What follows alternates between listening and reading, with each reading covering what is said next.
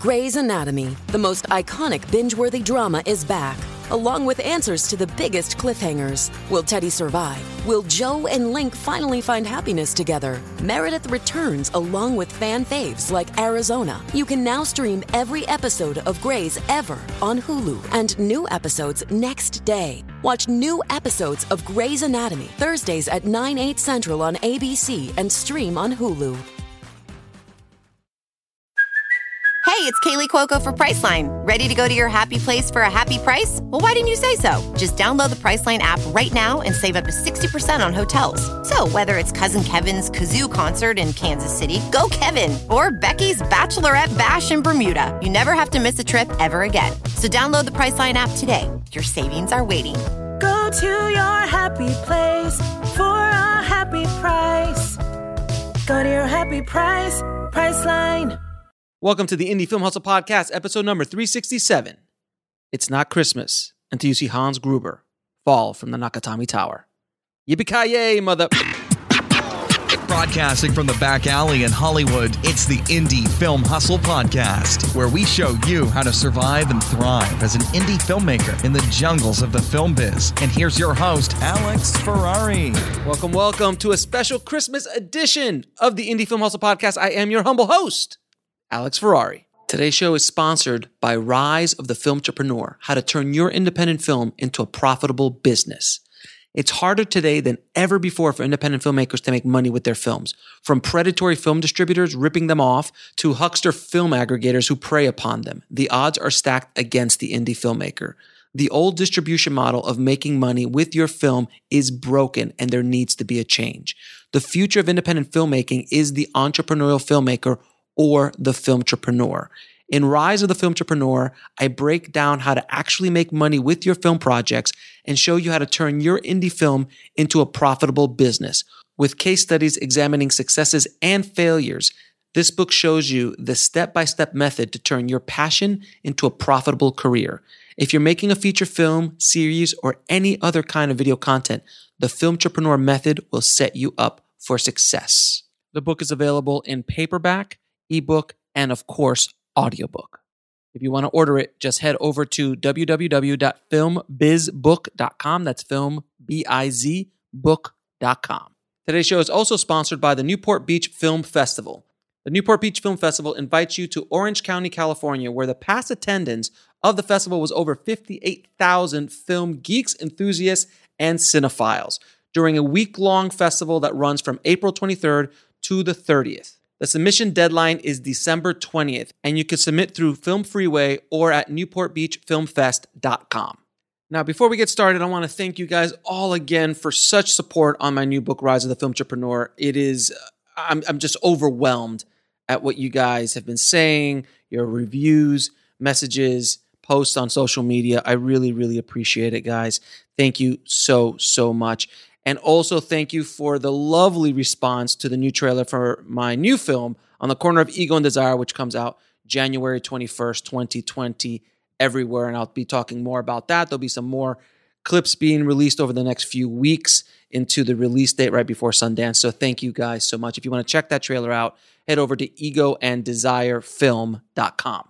Now, today we have a special Christmas edition of the Indie Film Hustle Podcast, because I am here to put to rest once and for all the greatest debate in cinema history.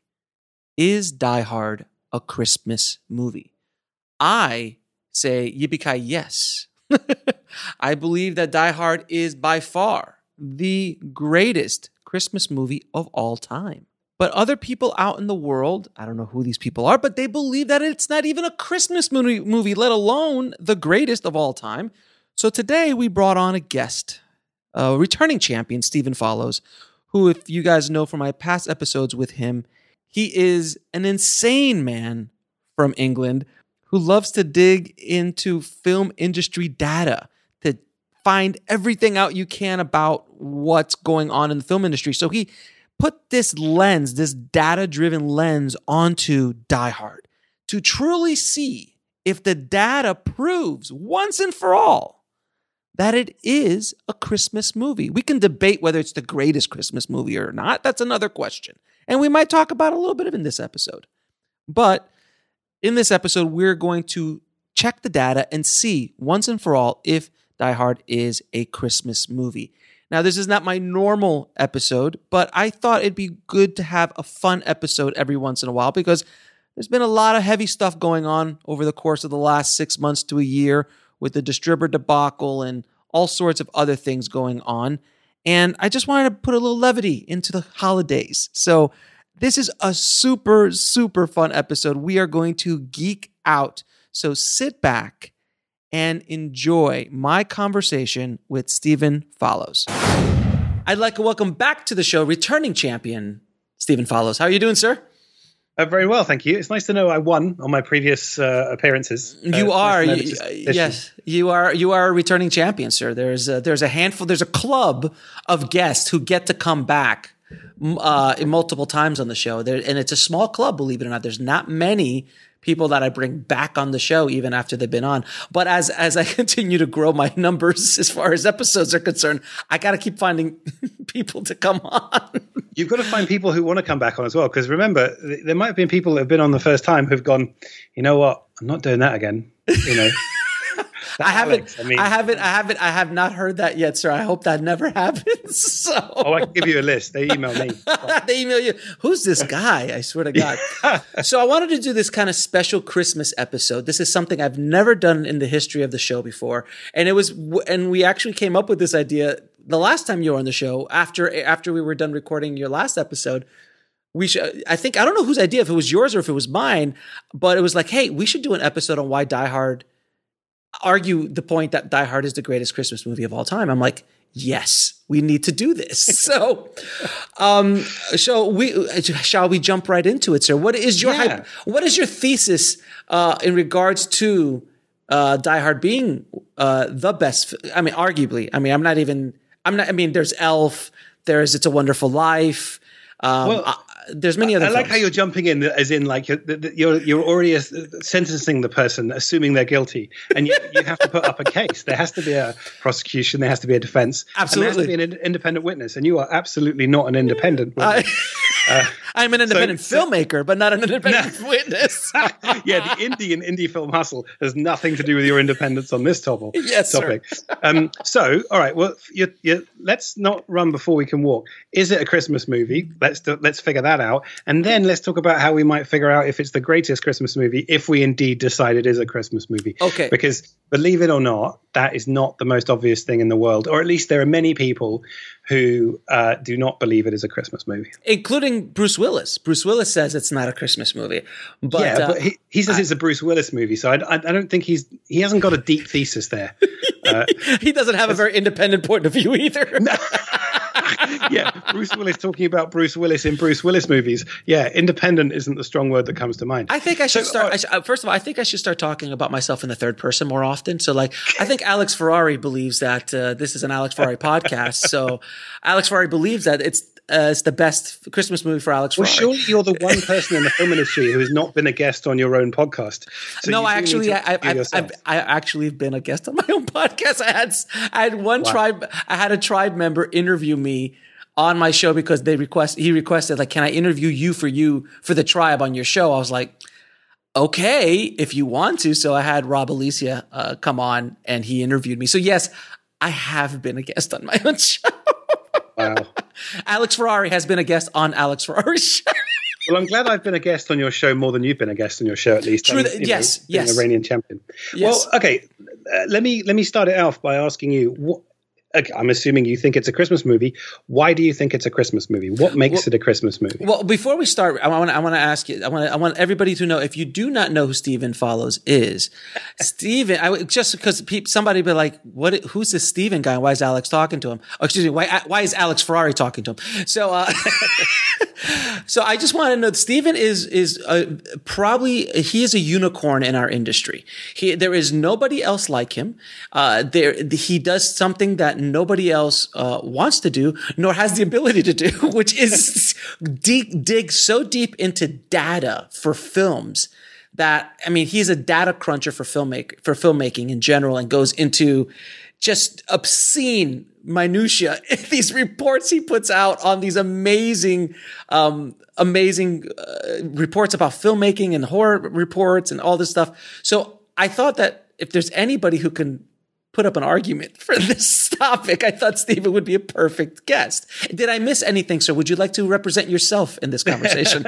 Well, normally my British sense of sort of self-effacingness is just making me go, no, I don't go too deep on stuff. But I'll be honest, even I think I went too deep on this topic because last Christmas I kind of got carried away. What was meant to be like, my articles take me half a day at most, maybe. Some take longer, but then sometimes I build up databases that I can use multiple times. And it feels much more like a hobby. It doesn't take crazy amounts of time. This one took a crazy amount of time because I kept thinking of new threads and also because I don't do a huge amount of teaching just because of time. I'd love to do more, but I was talking to a group of MA students in Birmingham and I had to come up with a topic to talk to them about film data and I wanted to get them interested. And I thought, is Die Hard a Christmas movie was the topic. I thought that would be great. We'll be right back after a word from our sponsor. Hello, it is Ryan, and we could all use an extra bright spot in our day, couldn't we? Just to make up for things like sitting in traffic, doing the dishes, counting your steps, all the mundane stuff. That is why I'm such a big fan of Chumba Casino. Chumba Casino has all your favorite social casino-style games that you can play for free anytime, anywhere with daily bonuses. That should brighten your day a little. Actually, a lot. So sign up now at ChumbaCasino.com. That's ChumbaCasino.com. No purchase necessary. VGW Group. Void where prohibited by law. See terms and conditions. 18+. With Lucky Land Slots, you can get lucky just about anywhere. Dearly beloved, we are gathered here today to... Has anyone seen the bride and groom? Sorry, we're here. We were getting lucky in the limo and we lost track of time. No, Lucky Land Casino. With cash prizes that add up quicker than a guest registry. In that case, I pronounce you lucky. Play for free at LuckyLandSlots.com. Daily bonuses are waiting. No purchase necessary. Void where prohibited by law. 18+. Terms and conditions apply. See website for details. With the Lucky Land Slots, you can get lucky just about anywhere. This is your captain speaking. We've got clear runway and the weather's fine, but we're just going to circle up here a while and get lucky. No, nothing like that. It's just these cash prizes add up quick. So I suggest you sit back, keep your tray table upright, and start getting lucky. Play for free at LuckyLandSlots.com. Are you feeling lucky? No purchase necessary. Void where prohibited by law. 18+ terms and conditions apply. See website for details. And now back to the show. Because it'll allow me to think about movies, as we'll talk about later on, in different ways. And so I asked them, and then they brought up loads of good threads, and then I talked to other people, and every time I answered one part of the question, I'd come up with two other threads. And the only reason that I published the article was, in the end, was because it was coming close to Christmas. I would still be working on it today if I could, like a year later. So this time I did go too deep. Well, not too deep. I went very Okay, so your first question is Die Hard a Christmas movie? Is your question? All right. So for everybody who is listening who does not know the movie Die Hard, it is a film that was done in 1988. Is an action thriller with starring the legendary Bruce Willis, and arguably this is the movie that made him the legend. This is the one that pretty much launched his career as a action star, as the movie star that we know who he is at this point. He's done other movies, but this was the one that really put him on the map. Because he was a romantic star, right? He was in, before this, Moonlighting. TV. Moonlighting, yeah, exactly. Moonlighting, and also Blind Date with Kim Basinger in 86, if I'm not mistaken, 86, 87. So he already had kind of started doing some feature work, but he was known as a TV actor for Moonlighting. I think he did 2 or 3 episodes of that when that show was like the show everybody was watching, and that's kind of where we were introduced to Bruce. But Die Hard, like, I still remember going into the theater in 1988. I'll never forget it. And I came in late, and it was already a big blockbuster at the time that I went to go see. It was probably a week or 2 in, and everybody was talking about it. This is pre-internet, pre-everything, of course. And I went to I got in late, so I had to go to the front of the theater. So I sat, like, I think in row 1 or row 2, and I just sat there looking up at it, which probably affected my impression of the film. And when I saw it, I'm like, this is like the greatest thing I've ever seen in my life. It was just like such, and it is, it is that movie spawned every other kind of movie when it's Die Hard on a ship, Die Hard on a plane, Die Hard in a sub, Die Hard in a hockey rink, Die Hard. Like they just use the concept of terrorists taking over something and the lone hero. Prior to Die Hard, I don't know if there was a film about something like this specifically, with the smart cracking detective who was extremely human. He wasn't like, which was also something that stood out about that movie at the time was, his contemporary Stallone, Jean-Claude Van Damme, Schwarzenegger. These were all muscle-bound, hyper real human beings. They were not the everyday man, where Bruce wasn't particularly, a huge dude by any stretch. He just looked like an everyday guy. And that's also something that made this film stand out even more. But there's multiple reasons why this film stood out even more. So to go back to it was 1 year after Lethal Weapon. So Lethal Weapon had a very similar vibe, a different movie, because that was more on the comedy side, less on the action, in my opinion. Both action comedies, but this one putting more emphasis on the action and the comedy being important, but not the essence. This isn't a comedy; it's a funny action film. No. Whereas absolutely. Lethal Weapon, you could argue, is more of a comedy with action. I don't know. It's and there was a good run there of amazing films in the 80s that were just some of the best action movies: Predator, Die Hard, RoboCop, Lethal Weapon 2. Commando. Okay, let's just calm the hell down here for a second. The other films I listed off in that list were they're actually really, really good films that actually hold up. Their stories are good. Their commentary, like Commando. Yeah. Okay, stop it. My friend, he's dead tired. Oh my god, it was so good. But Commando is good for. It's kind of Commando is good like The Room is good. Like it's so like there was cardboard cutouts of people being blown up. So it's a very interesting and it's so funny. I actually met one of the stunt guys from Commando. He lives in my area, and I met him on the street, and he's like, yeah, I've been doing stunts forever. I'm like, what movies have you done? He's like, Commando. I'm like, where were you in Commando? He goes, I'm the mall cop that gets elbowed by Arnold. I know the one. And it was a great shot. It was a really good shot. And he's like, yeah, that was me. I'm like, oh my God. And then we start talking about Fall Guy and all the other shows and movies he did. But anyway, I just asked him about all sorts of stuff about Commando. But anyway, this is not the Commando show. This is Die Hard. So, okay, I have a trivia question for you though, Alex, and I'm going to put you on the spot. Go for it. Do you know the origins of the Die Hard script? Yes, it's a movie adaptation from the 1968 book The Detective, which is a sequel to what? It is a sequel to. It was actually wasn't that a movie with Frank Sinatra? Yeah, so originally there's a book called Nothing Lasts Forever, and then there's a follow-up called The Detective, and then The Detective was made into a film with Sinatra, and then Sinatra had the rights to play McClane, and they had to offer this to him. He was 73 at the time, and he turned it down. But there is a part of me, I mean, I want to see that as well as the Bruce Willis version, not instead. Please, yes. I also, we're now in the kind of era of older audiences and movies being remade. Why can't we have the version where we use the technology from Star Wars, where they use CG people, but we use a 73-year-old Sinatra who's drunk through most of it, and we remake the movie? Oh my God, yes! And then we have Sammy J. We have Dean and Sammy in it too. Oh, it would be fantastic. A Rat Pack Die Hard, fantastic. We can make this between you and me. We can get this made.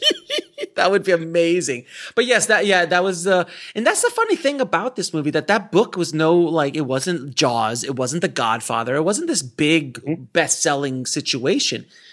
There was a specific magic that happened in Die Hard where the director, who arguably for his time was one of the greatest action directors ever, John McTiernan, who made Die Hard and also made Predator, which I still argue is one of the greatest action films, especially easily in the top 3 action films of all time. And then he made I think Die Hard 3 as well, which is the next best one, I think, in the definitely in the run. 2 was horrible. We don't talk about 2. We don't talk about 2. I enjoyed 4 though. I did enjoy 4. I thought that was an interesting an interesting submission into but then it completely went off the rails. Which is the one where he takes down a helicopter with a car? That would be, I think that might be 4, but I know he took down a Harrier jet in 4 with a car. I think that was one of them. And so, yes, it was a little, but the script was so well written. Like, it was a really good script, and they just threw John McClane in it. Like, it was a pre-existing script that they rewrote as a Die Hard movie. Yeah, it was called, like, it was something to do with a meltdown, wasn't it? It was the cyber attack. It was a cyber attack. Yeah. So it wasn't an official Die Hard film, but they just like, well, this is a Die Hard movie. Let's put John McClane in it, and that's the end of it. So that was a really good one as well. But back to the original on Die Hard. Why do I think it is a Christmas movie? Well, first off, it takes place during Christmas, which does not automatically add it into the list of Christmas movies, but that helps because could you Kiss Kiss Bang Bang, is that a Christmas movie? It's Lethal Weapon a Christmas movie because it was during Christmas. There's a lot of the 80s. Yeah, because I think it's Shane Black. It was Shane Black. He did most of those. Exactly. I think it's kind of, I don't know, I don't mean this in a mean way, but it's a lazy irony. The happiest time of the year where the saddest things are happening. It's got a natural ticking clock. It's got something visual. So the reason for choosing Christmas is not inherent in the story. It's inherent in the medium. It's, action films work better at Christmas. Yeah, I think Lethal Weapon was one of the, I don't know, I can't say it was one of the first, but it was one of the first times I remember Christmas being a thing. But even then, Christmas was not a main focus of the Lethal Weapon story. I mean, there was elements in the background, while Die Hard has a lot of iconography that is really Christmas. There's dialogue, ho, ho, ho. There's the Christmas tree. There's the Christmas hats. There's a lot more Christmas in Die Hard than there is in a movie like Lethal Weapon, in my opinion. Well, you don't have to worry about your opinion because I actually counted all the references, and I'll talk about that in a minute. Of course you did. You're just sort of remembering things. I've got the stats. I've even got the time codes. Anyway, do you see what I'm talking about, people? Do you see what I'm talking about? I want to interrogate this further. So okay. Your argument, it's a Christmas movie, comes down at least in one part that you said it wasn't the whole argument, but it gets some points, some Christmassy points for being set around Christmas and having some Christmas elements. All right, what else makes it? What tips it over the edge and actually makes it a Christmas movie rather than just a movie that happens around Christmas time? We'll be right back after a word from our sponsor. With the Lucky Land Slots, you can get lucky just about anywhere. This is your captain speaking. We've got clear runway and the weather's fine, but we're just going to circle up here a while and get lucky. No, nothing like that. It's just these cash prizes add up quick. So I suggest you sit back, keep your tray table upright, and start getting lucky.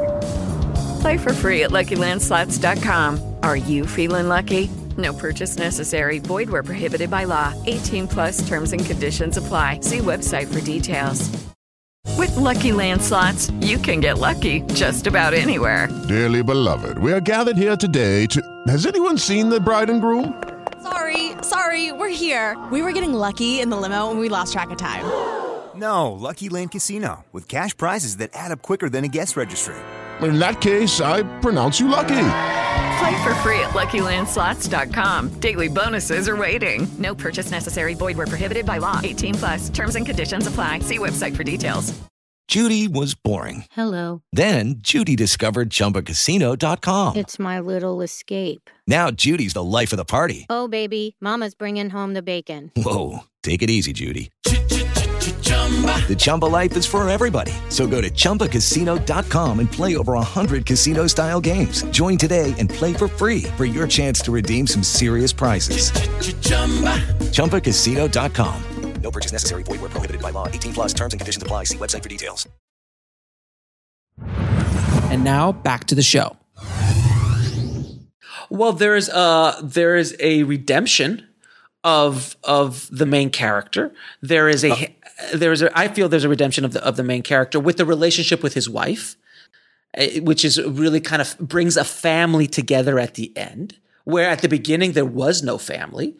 So like they were divorced, they didn't like each other, but then past all of that, it was this experience that brings them very close together, and it brings the family back together.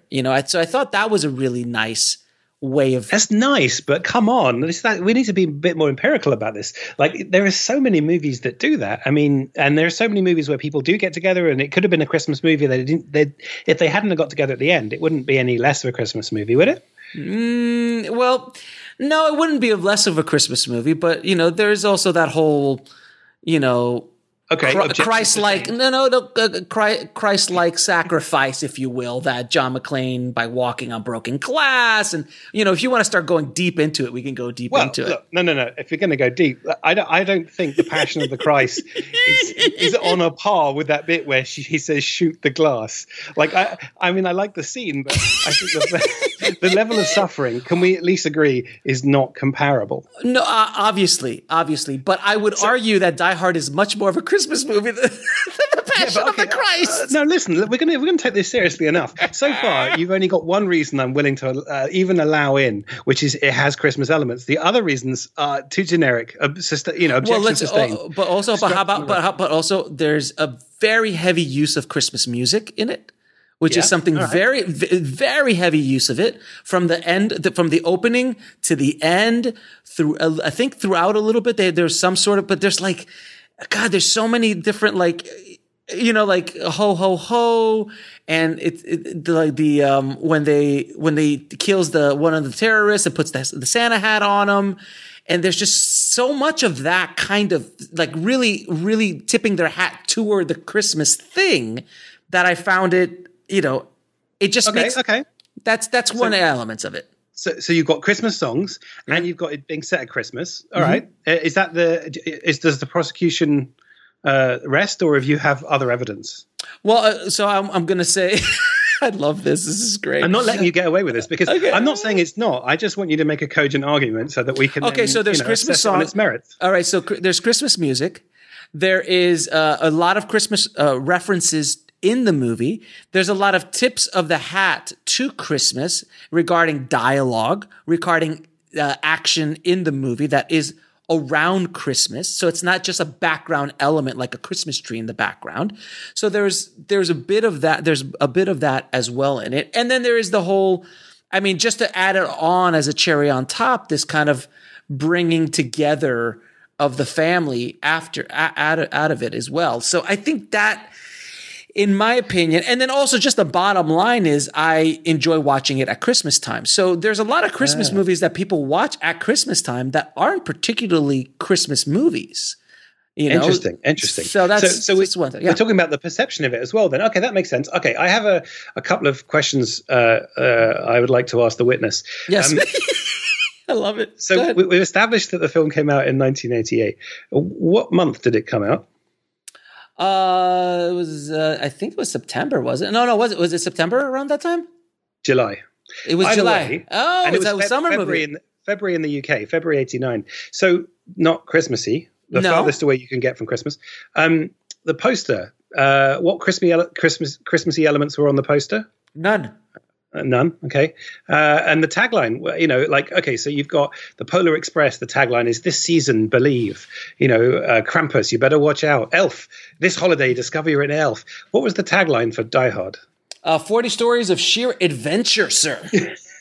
So not very Christmassy then. No, not very Christmassy at all. But that's the thing that is so wonderful about it. Because if you sold it as a Christmas action movie, which I don't remember of a film being sold that way.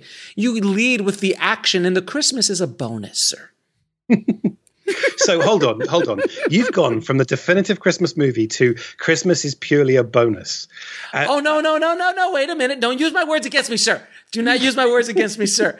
I do still believe it is a definitive Christmas movie because for me, I watch it during Christmas. So a lot of people can watch Predator during Christmas and might find it to be Christmassy. I don't know why, but they might. There is certain elements with it because of the music. So the music and the kind of call outs to Christmas in the movie during Christmas time makes sense. This movie gained its real popularity on home video. It did not. It was a big hit at the theater, but where it really took off because of the time period that it came out in was rentals, video stores, and cable. Just like Terminator and Lethal Weapon and those movies of that time period, that's how it became such a roaring success was because of that. I thought for a second that you, and you didn't, so I'm not accusing you of this, but I thought for a second one of your reasons was going to be that people gave it to each other as Christmas presents. No, I don't think. I think it's one of those. I think it's not an overtly Christmas movie, meaning that it's not. Wow, you're going further and further. Wait a minute. No. This is for me. It is a definitive Christmas movie for me. And for many people that I know of, because it's obviously a thing because we're talking about it, but it is not, maybe you give it as a gift to a friend at Christmas time, and only somebody that understands the inside, joke of it will go, oh, I get it. This is, of course, a Christmas movie. It's not so it's a secret Christmas movie. But it's clearly it's a secret. It's a secret Christmas movie that is the definitive Christmas movie, sir. Wow, I do hope you are never defending me in court. Oh, it's horrible. This is horrible. Go ahead.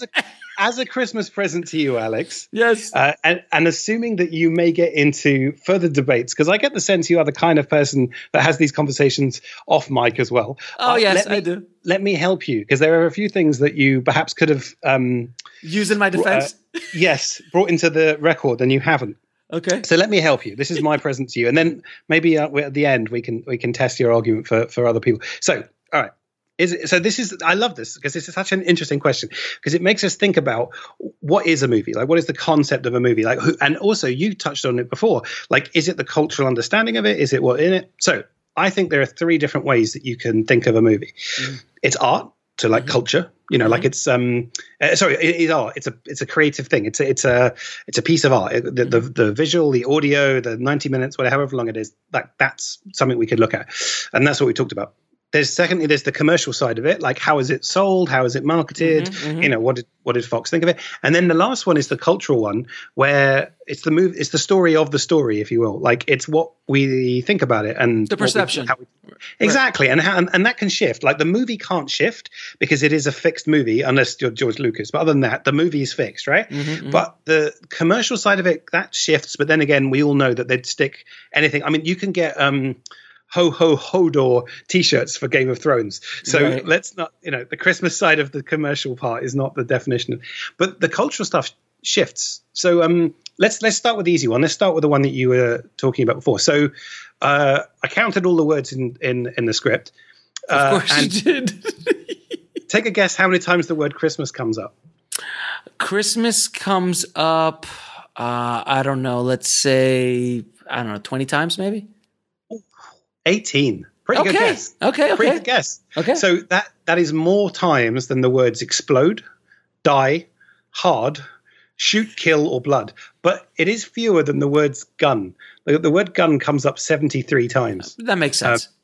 And also, interestingly, if you want to talk about like how you could look at a script and determine the genre, the word suddenly comes up 45 times. So it shows that there are reveals and moments, and it's not a slow-paced drama.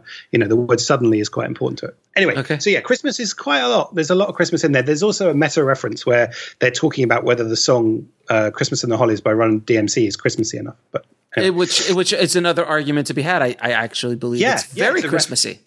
It's meta. Okay, so the one of the writers, Stephen D'Souza, said it is a Christmas movie. He said if this isn't a Christmas movie, then White Christmas isn't a Christmas movie. Which, by the way, if you've ever rewatched, is absolutely horrific. Like Holiday Inn and movies like that we think of as classics. I went to go and see one years ago. Like they did a rerun in theaters at Christmas, and so I was there with my mulled wine and my mince pie. We'll be right back after a word from our sponsor. With Lucky Land Slots, you can get lucky just about anywhere. Dearly beloved, we are gathered here today to... Has anyone seen the bride and groom? Sorry, we're here. We were getting lucky in the limo and we lost track of time. No, Lucky Land Casino, with cash prizes that add up quicker than a guest registry. In that case, I pronounce you lucky. Play for free at LuckyLandSlots.com. Daily bonuses are waiting. No purchase necessary. Void where prohibited by law. 18+. Terms and conditions apply. See website for details. Hello, it is Ryan, and we could all use an extra bright spot in our day, couldn't we? Just to make up for things like sitting in traffic, doing the dishes, counting your steps, all the mundane stuff. That is why I'm such a big fan of Chumba Casino. Chumba Casino has all your favorite social casino-style games that you can play for free anytime, anywhere with daily bonuses. That should brighten your day a little. Actually, a lot. So sign up now at ChumbaCasino.com. That's ChumbaCasino.com. No purchase necessary. VGW Group. Void where prohibited by law. See terms and conditions. 18+. Okay, round two. Name something that's not boring. A laundry? Ooh, a book club. Computer solitaire, huh? Ah, oh, sorry. We were looking for Chumba Casino. That's right. ChumbaCasino.com has over 100 casino-style games. Join today and play for free for your chance to redeem some serious prizes. ChumbaCasino.com. No purchase necessary. Void where prohibited by law. 18+. Terms and conditions apply. See website for details. And now back to the show. Sitting there watching, I was on a date and I watched this like old classic Bing Crosby Christmas movie, and then there's a sequence in it where they all black up and dance, and you're like, wait, what? What's going on? Like, I didn't, and I was there on a date, I brought wine. It did not look good. Anyway, so yeah, visual references, 21 distinctive Christmassy elements. Santa hats, Christmas trees, a piece of Christmas greetings tape, which, I mean, I was about to say spoilers, but if you're listening to this, and you haven't seen it, we haven't spoiled your life. You've spoiled your life. Fair enough. But the tape with the gun on his back. Yes. Okay. So that helps, right? Mm-hmm. You mentioned songs.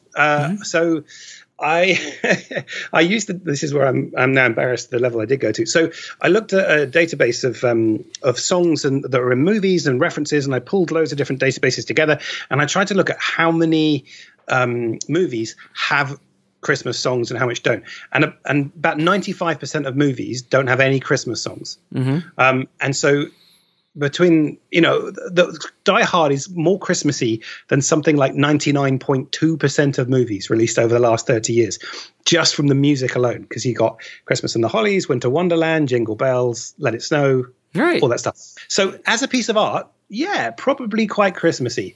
Quite Christmassy. Although that said, do you know the number one song across all movies, the number one Christmas song that's in the most number of Christmas movies? I'm going to guess Jingle Bells. It is Jingle Bells, but Jingle Bells is not a Christmas song. It was written for Thanksgiving. Yeah, it is. You're right. Absolutely. There's nothing Christmassy about it. Exactly. And yet that's the most Christmas song. So we're already discovering that every time we win, we lose. There is an underbelly of lies amongst art. So anyway. Arguing that point that there is so much Christmas music, and music is such a very powerful indicator of the tone that you want to set with a movie. Can we agree on that? Well, I would go one further. I'd say it's more deliberate. If you set a movie at Christmas time, you have to have Christmas decorations in the background because that's just the nature of it, right? Mm-hmm. If you have more and more of them, it doesn't mean it's more Christmassy. It just means it was set at Christmas. In the same way, he's wearing the same, trousers the whole time. That doesn't change because it's set on the same night. But the songs, that's deliberate and that's very thought through, and it's done in the edit, and they have many more choices. So I would argue, as evidence of art, it's a stronger piece of evidence than the set dressing. Yeah, and there was another movie of that time period called Cobra, starring Sylvester Stallone, that also took place during Christmas time for no apparent reason. And you watch that movie, and it has absolutely nothing to do with Christmas or Christmas time. Like, even though there is a Christmas element to it and everything, it was just kind of jammed in there for no reason. It does not incorporate in the story. I don't even think they make a reference to it in the movie. I just actually watched it the other day, and I was just like, this is, well, first of all, it's absolutely amazing. But secondly, it's no Commando, though. I mean, it's no Commando. Seriously. I mean, come on, listen, all I got to do is when I saw Commando, how many of us went out and just, I mean, it was just such a cool movie. I can't say. I'm sure it does not, I'm sure it does not age well. And if I watched it today, I'd be going, what the hell is this? So there's certain movies that, like Bloodsport, I can't watch Blood. I don't want to watch Bloodsport. Don't watch again. it. Just remember it. Your version is so much better. My version of it is fantastic. I might. I actually fast forward to some of the action sequences. I'm like, oh my god, they're just so lame or tame comparatively to what is going on today. But at the time, it's fantastic. Anyway, let's move on. All right. So talking about the second way of thinking about a movie is as a commercial product. And as we talked about, it came out in July. It's got nothing Christmassy on the poster, nothing Christmassy on the tagline or anything like that. It basically, Fox clearly did not think it was a Christmas movie at the time. Absolutely they didn't. And the fact that they're selling Christmas specials now says more about their marketing opportunism than it does about anything inherent in the movie. So if art, probably a Christmas movie. Commercial, no, definitely not. So not looking good for Christmas right now. So we've got this last lens to look through, which is culture. So I thought about this and I was trying to think about how could you measure our perception of a movie? And I came up with more ways. And I actually came up with another one that after I published the article, which annoyed me because I could have made it longer. But anyway, maybe I'll do a director's cut another time. So I thought, okay, why don't I look at IMDb lists? So any user for free who's got an account with IMDb can set up a list and say, name the list anything they want and then link any movies to it, right? So you could say favorite action movies from the 80s or whatever. So I found all the lists that had anything to do with Christmas, which is just over 2,000. And I looked at all the movies that were on these lists. So my question to you, Alex, is what movie was the most cited movie on lists about Christmas? I mean, either like Elf or Home Alone or something like that, I'd imagine. Oh, yeah. Home Alone is number 1. Elf is number 2. Okay. That's pretty damn good. It's funny because Home Alone, again, very Christmassy, but not so much. Like the core story is not about Christmas. It's obviously the irony's made stronger that he's lonely at Christmas and he hasn't got his family and whatnot. But it's not like Elf. Elf is a really, or the Santa Claus, real Christmassy. But those are specific, mythologies regarding Christmas and stuff. So Home Alone, this is an interesting topic now. So Home Alone, which is, I also consider a very high list Christmas movie, something I watch every year. My other favorite is Family Man, but we'll get into that later. But wow, we haven't got time to go through all your issues. That's bad. I love the Family Man. It's Nick Cage at Christmas. I mean, come on. But it's all right. You can cut this out before it goes. No. This is going in, and I had the writers, sir. I had the writers of the Family Man on the show, sir, and I just geeked out for 30 minutes. But that's a whole other. I didn't realize there were writers. I thought it was all improvised. Wow. Do you buy the Haterade by the case or the pallet, sir? So this is an argument to be made with Home Alone. Home Alone you're right, does not have the story specifically does not include Christmas as far like you could take that story and put it in the summer for a summer vacation. And the movie plays. But because of the Christmas, because of the left at home at Christmas time where the snow's out, there's not a lot of people. And then also all the Christmas imagery and all the stuff that regarding Christmas in that, it is considered a Christmas movie and sold as a Christmas movie, if I'm not mistaken. It was sold it came out at Christmas time. And I think even the poster he was wearing a Christmas sweater. So it was a Christmas-y movie where Die Hard obviously was not. In that sense, sold that way. In that sense, you're right. I mean, I think you're right. If you took Home Alone and you made it into a summer holiday movie, I think it would be less effective. The story would still hold up, but it would be less dramatic because the irony wouldn't be there. Whereas Die Hard set in July, you wouldn't miss it. You wouldn't think of it. I mean, obviously, if you'd seen the version now, you might say it's missing that extra little touch. But I still think Die Hard set in July would still be a damn good movie, whereas I think Home Alone set in July is less. Right. So then let me throw this argument out at you. Do you believe that if you take Die Hard out of the Christmas time, because of our cultural attachment to Christmas, what that means culturally to us, family, which means about family being together, and the main character and his wife are separated at the beginning and are brought together at the end, does that have the same emotional impact that it would in July than it would that it would have in December. Maybe not July, but let me make you two counterfactuals. One, it could happen on Valentine's Day. That would be more effective for romance. Culture, no, for romance, yes, but I'm talking about family. There's a difference. I'm not talking about romance. True. I'm not talking about romance. I'm talking because there's no romance. There's very little romance in that movie. They kiss at the end, and that's pretty much it. But he buys her a bear. I mean, what's more romantic than that? He does buy her a bear, but But in all honesty, though, it's about bringing a family back together. And I think that family aspect of it means a lot more because it's Christmas time. Basically, I feel that Christmas is another character in that movie. Without that character, I don't know if it's as impactful. Is it still a kick-ass action movie? Absolutely.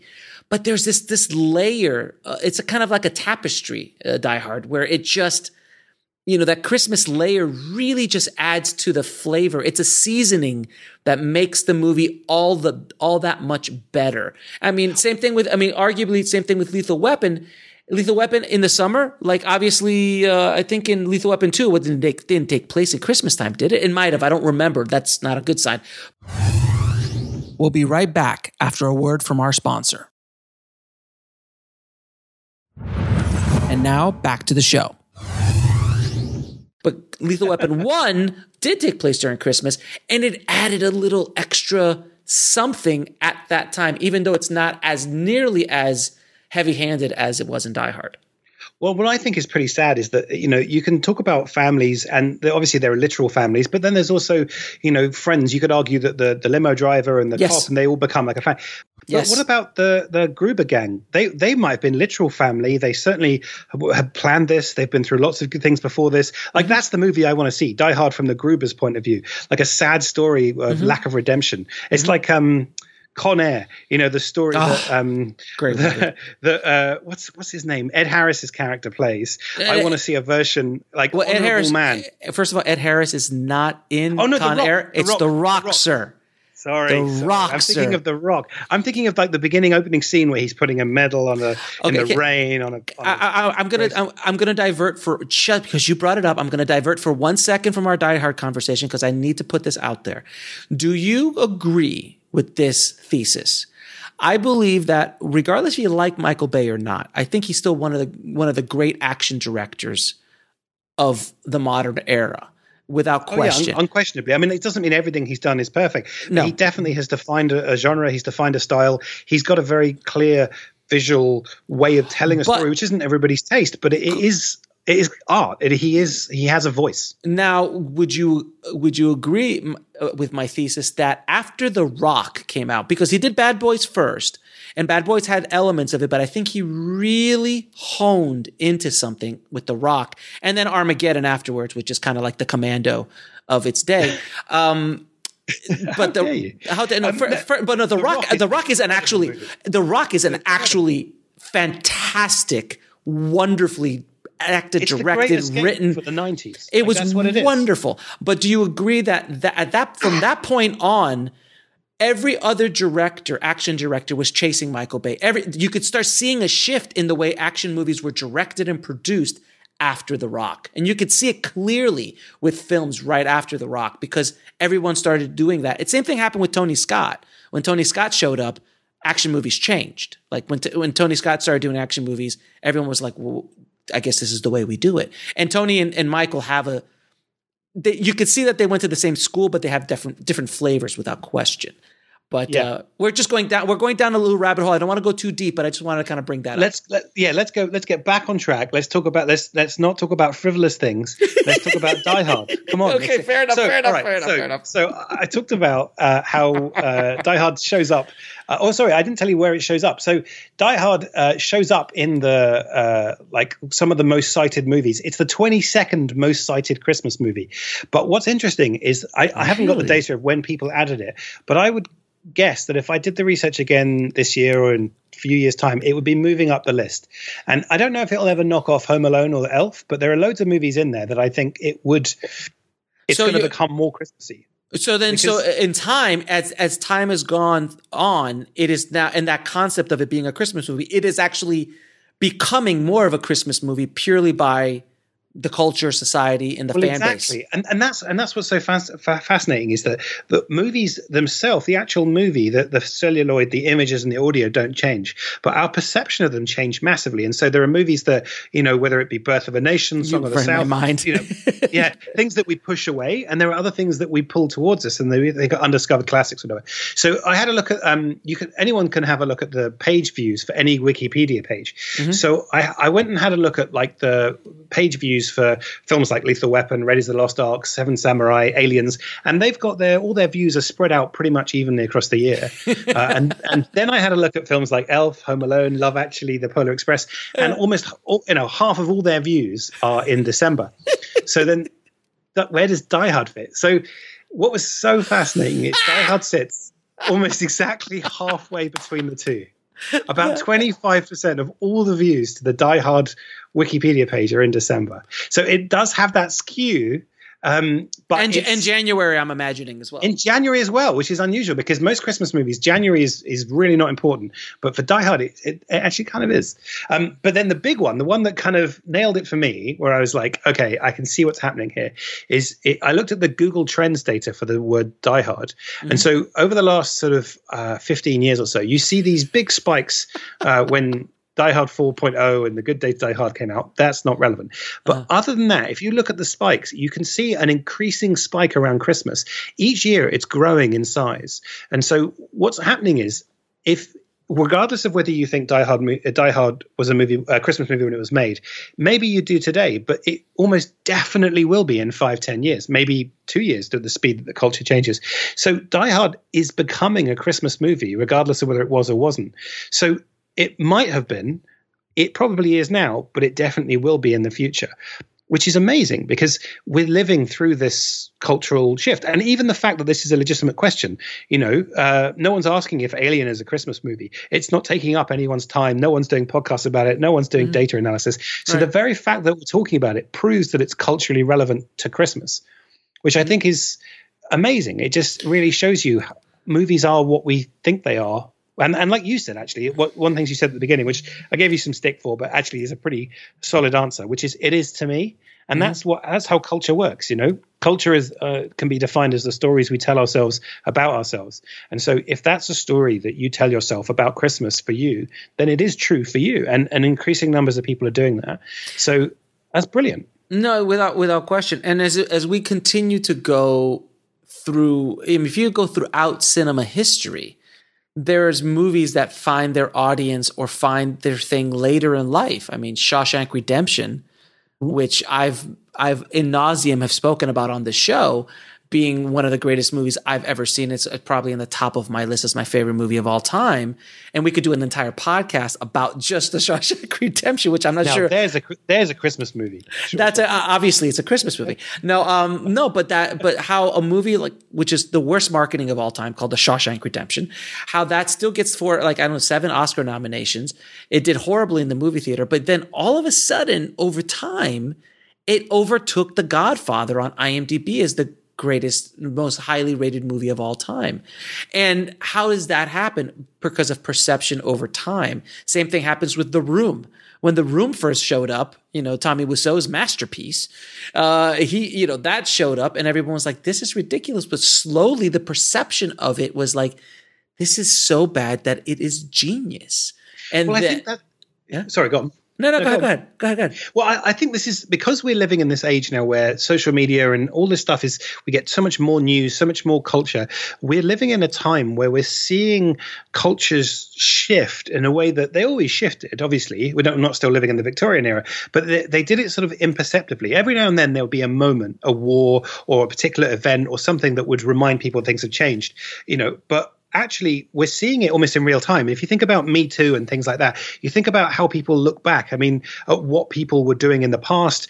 There was a defense that someone had on the news recently about Boris Johnson was accused of touching the knee of a journalist. And his defense was it was 20 years ago. Well, that's not a very good defense. But what he's saying is the culture has shifted. I'm not defending him at all. But I'm saying that we can feel it shifting. And Die Hard, using the example of Shawshank and The Godfather, both those movies were locked in time by the mid-90s. Both of them have not a single frame has changed. Mm-hmm. And yet the general agreement about which is better, although obviously a false binary choice because they don't have to have a winner. But if we in the sense that we have to, then that's changed. It hasn't got better. It hasn't got worse. Our understanding has changed. And I find that absolutely wonderful. I find it so interesting because it keeps movies alive, and it also says that no one person can decide, as much as we're joking, no one person gets to say it is or it isn't. Even Bruce Willis doesn't get to say it is or it isn't. We dismissed his opinion pretty damn quickly. Yeah, absolutely. Because it's about shared culture. And I think that's the joy of movies, is that we can share the same experience. We can share different experiences of when we saw the movie and how we saw it. And also, our like we said, going back and watching old videos from the 80s perhaps don't do that. Other movies you overlooked. And I mean, I remember as a film student skipping out of being very sort of, not so much smug, but very pleased I'd got an afternoon off because I snuck out instead of watching Brief Encounter. And then as an adult discovering it, rewatching it and going, this is one of the most beautiful films I've ever seen. This is beautiful. And then realizing that the film hadn't changed, but my readiness to watch it, my understanding of it. Mm-hmm. And perhaps if I had been forced to watch it, maybe I never would have rediscovered it. I would have remembered it as something different or whatever. And so that's fascinating. We'll be right back after a word from our sponsor. And now, back to the show. Well, it's exactly what happens with every single Kubrick film ever made.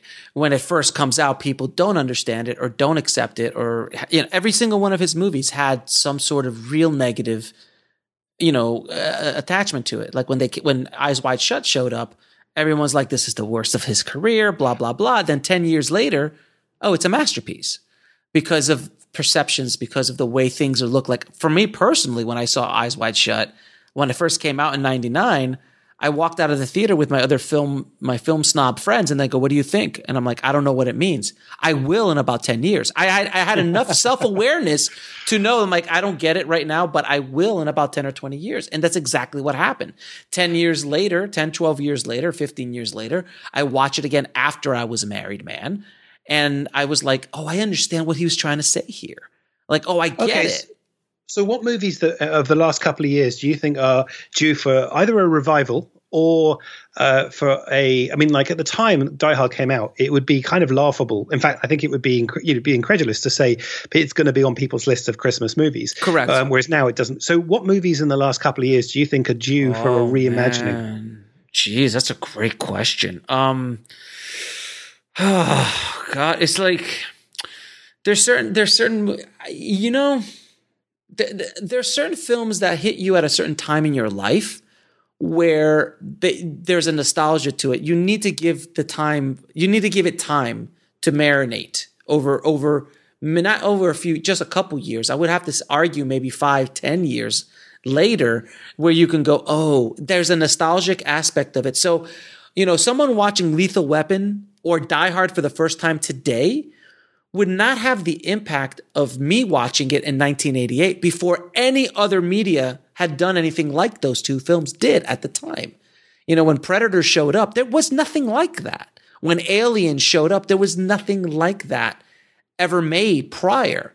Now it's been like The Matrix. When you watch The Matrix for the first time in 1999 in a movie theater, your entire...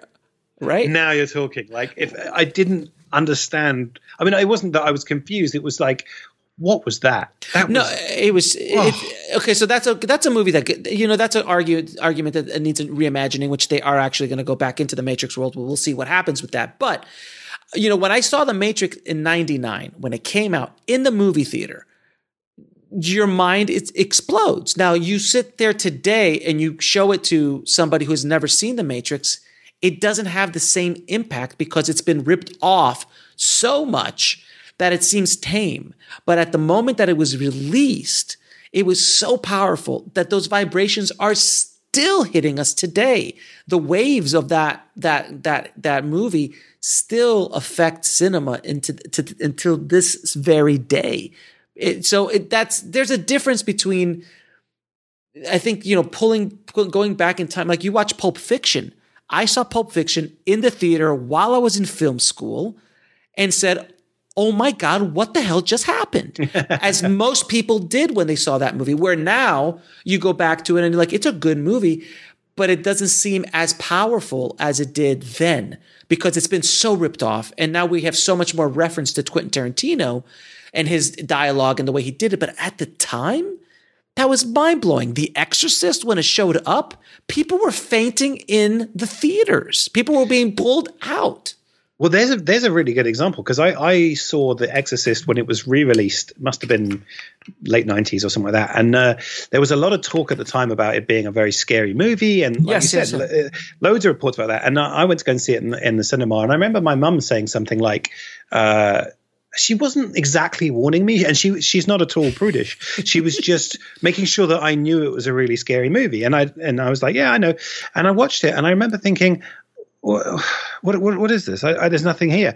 And then when I rewatched it for a few years later, I was like, this is a piece of art. This is a brilliant film. Oh, it's fantastic. The problem was I was queued up for it to be a terrifying thing. And to me as a teenager, it wasn't, because that wasn't what terrifying was at the time. Yeah, but in 1973 or whenever it came out, absolutely. It broke every single, cultural moray at all. I mean, it was just completely like a little girl, pea soup. It was all this it was exorcism. It was a much simpler time. That movie is tame in today's world. Completely. Well, this is my argument why we should ban trailers. Well, I mean, yeah. Obviously, good luck with that. Oh, well, listen, it's not an exact plan. It's Christmas. I'm allowed to put it. No, but genuinely, I used to watch all the trailers. I used to read all the film magazines. I was really kind of a film geek, and certainly as a kid. But there was the internet, but not really, and certainly not the way it is now. There's certainly no kind of community the way you have now. And I stopped doing it very consciously in my late teens because I realized that every bit of the best bit of every movie, every joke, every explosion, I already saw, and so by definition, the only things that were left were less than that. By definition, I could only be disappointed. So I stopped watching them as much as I could, which pretty much meant just not. I don't close my eyes when they're in the cinema, but that tends to be pretty soon after they're going to be out, as opposed to these long lead times you have nowadays. And it massively improves my understanding of movies. I don't know quite what to expect, and I still pick up the hype, and I still get a sense of the reviews without reading them because people put the stars in the headlines. But you feel like you're keeping the best of it, so you can discover it as much as you can for yourself. I do that every time there's a huge movie that I want to see, like Avengers Endgame. I didn't watch any trailers for that, I don't think. The Star Wars movies, like I try not to watch anything of it purely because it was just like I just want to be surprised when I'm in there, and it's and you have to rush out opening weekend. If not, you can't go on social media because everything's going to be ruined for you within a matter of minutes after people come out with the movie. But to argue about like The Exorcist, because I remember watching The Exorcist when I was in high school as well. I was in the 80s, and I watched it, with the lights on in the middle of the day because I was told it was so terrifying. And I mean, it is a scary movie, no question. Oh yeah, no doubt. Yeah, no doubt, it's a scary movie. It's not like like the movie that terrified me, and still like I've watched it a million times, so it doesn't have the same impact, but still gets under my skin. Is The Shining. Like you watch The Shining, it's the music, and there's the specific reason why there's those 4 notes. I saw a whole documentary on just the 4 notes that he uses and why it's used in everything that regards to death and everything like that. But the music, the environment, the performances, it's just eerie. It just gives you like the EBGBs on a psychological level, because arguably the imagery is not terrifying. No, it really isn't. It's like, it's the suspense. It's the, it's everything all thrown in together. Let me ask you then. I think this is just a personal theory. You'll be disappointed to hear I have no data to back this up. I maintain that there are only 2 horror films made for children.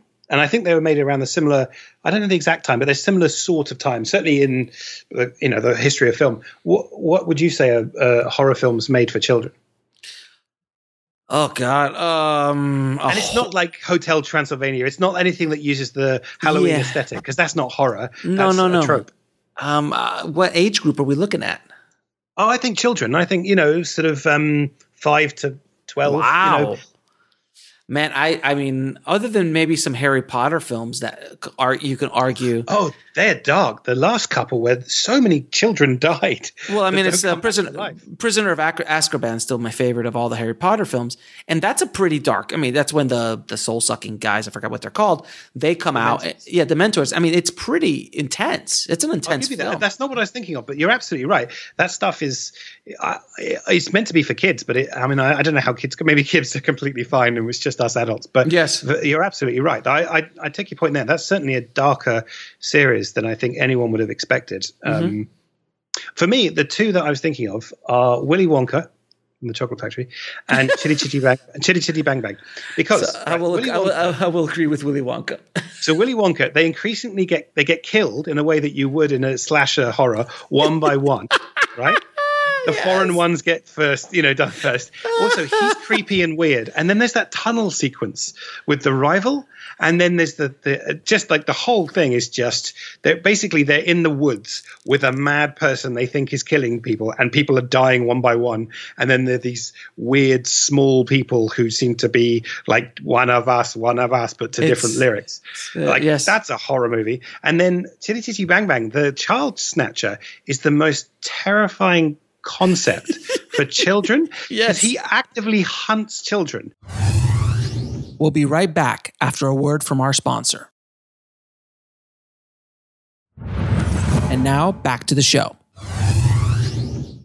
And he tricks them with the things they want and then kidnaps them and does it without any sense of humanity. Like, there's no purpose to it. And obviously you imagine, I mean, as an adult, the idea of a land without children sounds pretty damn good. But as a kid, it's like you're being hunted and they could be anywhere. Well, I would argue two other movies that I could throw in there before I forget. Matilda. Oh, yes. And Pinocchio.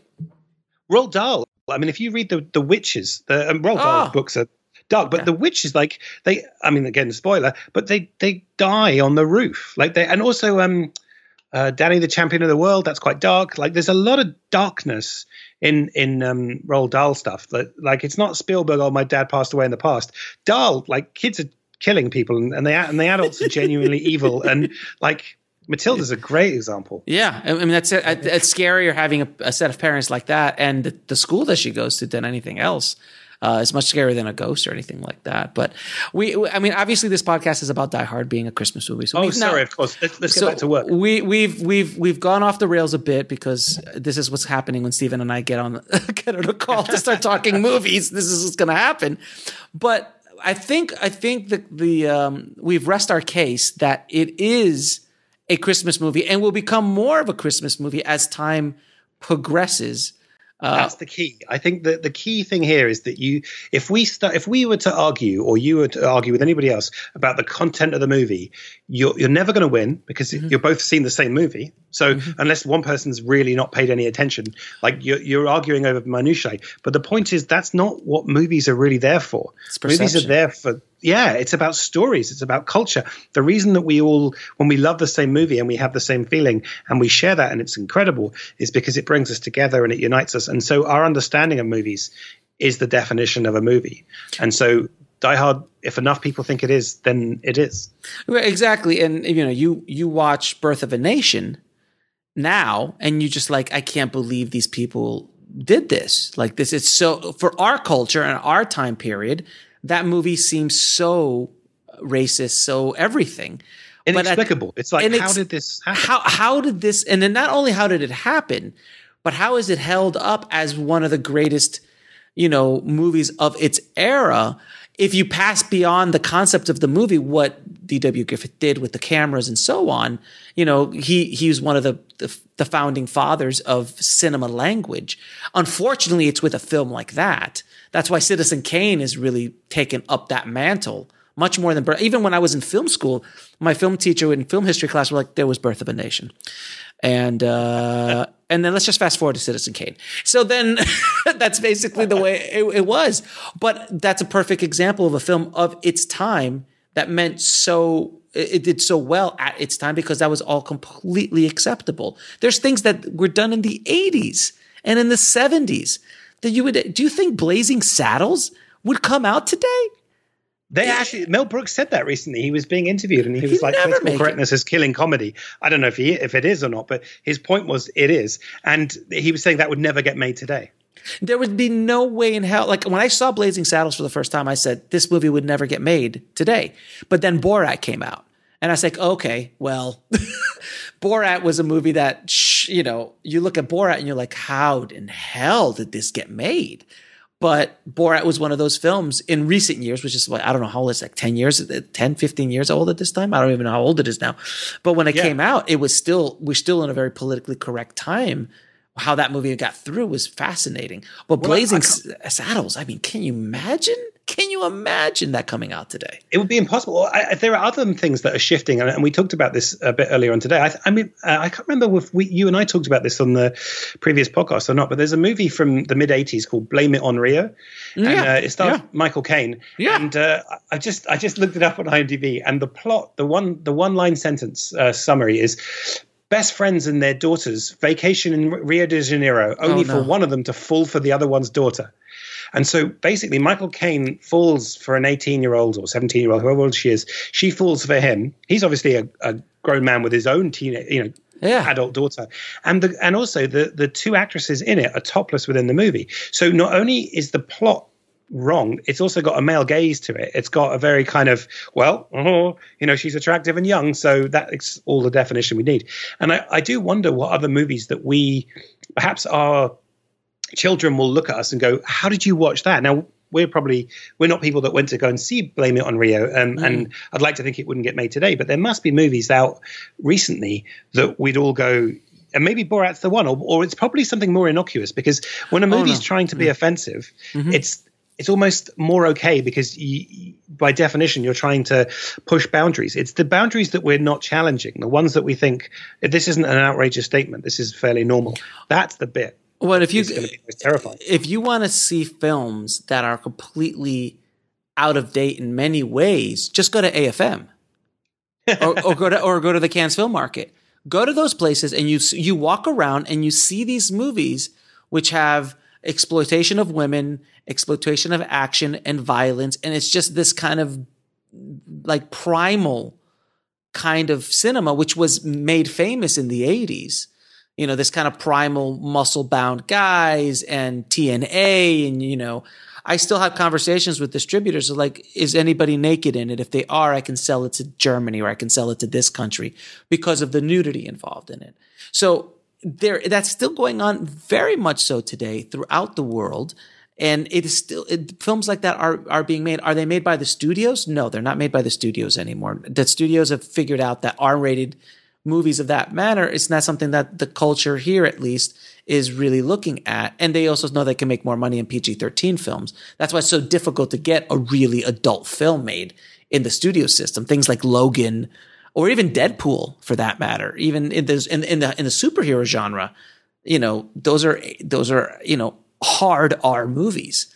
Well, thank God Deadpool made so much money, because that's kept it alive for another 5-10 years, and they'll constantly try and kill that. But thank God there was one that got through. And Logan too. But they've all performed the way that Hollywood thinks they have. It would become received wisdom that they can't make that anymore. Right. Okay, bringing it back onto topic, is there anything in Die Hard that you think wouldn't get made today? If Die Hard was a script in development, and obviously Die Hard and the original didn't exist, but everything else is the same, do you think it would get made? Who'd get cast? Like, how would it get changed? I mean, the idea of him rescuing her, surely that's very kind of male gaze, male explanation. There is a male gaze to it. There's no question about it. Would that movie get made today in the way that it's written? I don't think it especially would get done in the Hollywood system, because first of all, a movie like that with a star of his caliber, you have to remember this is a star of his caliber at the time. Bruce Willis was nobody. He was just like a TV actor, and he had one romantic comedy with Blake Edwards called Blind Date with Kim Basinger, if I'm not mistaken. I don't think there was anything else. Die Hard is what made him. So to release a studio movie with an unknown or very mildly known actor, That's not going to happen today. So you would need a big movie star. Would a big movie star, let's say we throw Tom Cruise in it, we throw Will Smith in it right now. The Rock. The Rock. Throw The Rock. Yeah, but The Rock did this movie. It was called Skyscraper. Skyscraper, yeah. Right. And it was horrible. Movie. It was horrible. So The Rock is a really interesting character because I'm a huge fan of The Rock. I'm a monstrous fan of The Rock. I love what he does. And I just, all his films, even though some of them are really, like I didn't like the Earthquake film or whatever that thing was called. And San Andreas. Yeah. There's certain films that I watch. I was like, oh, dude, Rock, really? But there's other times he's like, oh, well, that was genius. He's a really great performer, great actor, great personality. But he's one of the last kind of, like, you couldn't throw The Rock into Die Hard and make it work because they tried doing that with Skyscraper and it didn't work. And the reason why is because Die Hard works because it's Bruce Willis. It's the everyman. If you throw Stallone in that, you've got Daylight. You've got, because Daylight was Die Hard in a tunnel, or you've got Schwarzenegger. You can't throw Arnold in that movie. It doesn't have the same energy. Bruce brought this everyman aspect to it that made John McClane what John McClane is. If it was a hyper real human being like The Rock is a hyper real human being. He does not represent the mass audience by any stretch. He is a superior physical specimen. Bruce was not. So are you saying it has to be like Paul Rudd? It has to be like a generic everyman? It would have to be kind of, if you would do it, it would have to be someone like a Paul Rudd. We'll be right back after a word from our sponsor. And now back to the show. Because look, Paul Rudd came out with Ant-Man and he was in great shape because nowadays you can't release a movie like a Die Hard with a dude that's out of shape because then it becomes humorous and people don't buy it. People are way too savvy nowadays. So it would still have to be a dude that works out. Like, Paul Rudd, he has a six-pack. Chris Pratt, he's a beast now.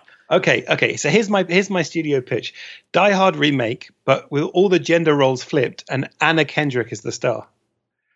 So you see, now that's a comedy to me because I don't see Anna Kendrick being able to pull off the action aspect. She's not believable in that role. But that's the point, though. You just said, but it's a comedy. But no. But there's a difference. But there are women actresses out there that I would buy doing that. Like you give me, Charlize Theron is she's too beautiful. Or Angelina Jolie as well. Yeah. I think we're getting there eventually. I think if we just carried on this conversation long enough, we'd end up where we all know we'd end up, which is Meryl Streep. Now, Meryl Streep, I would buy in Die Hard. Why? Because Meryl Streep can read a telephone book and I would buy it. It doesn't matter. Absolutely buy that. I mean, it doesn't matter what Meryl does. She can do no wrong. But with that said, could Meryl pull off Die Hard? I think she could. I think she would do. She's a little. She's going to crowdfund. She is a bit. She is a little bit. Older now, so I'm not sure. But maybe Meryl 10 years ago, 15 years ago. No. She's timeless. It's a role she's playing. No, there is a physicality to it, but you know what?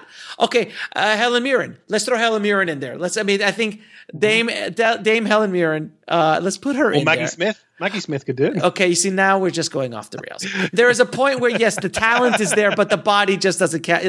You can't physically carry. There's CG. There's computers and stuff. You get some people to press some buttons on the box, and then they make the body all. Okay, all right. So I think the bottom line to a remake of Die Hard is like the remake of any movie. There is a magic that happens at the time that it's released with a group of people that are putting it together that cannot be recaptured. There's never been a remake that is as good or even than the original. It does not happen. I disagree. Give me a remake. Thomas Crown Affair.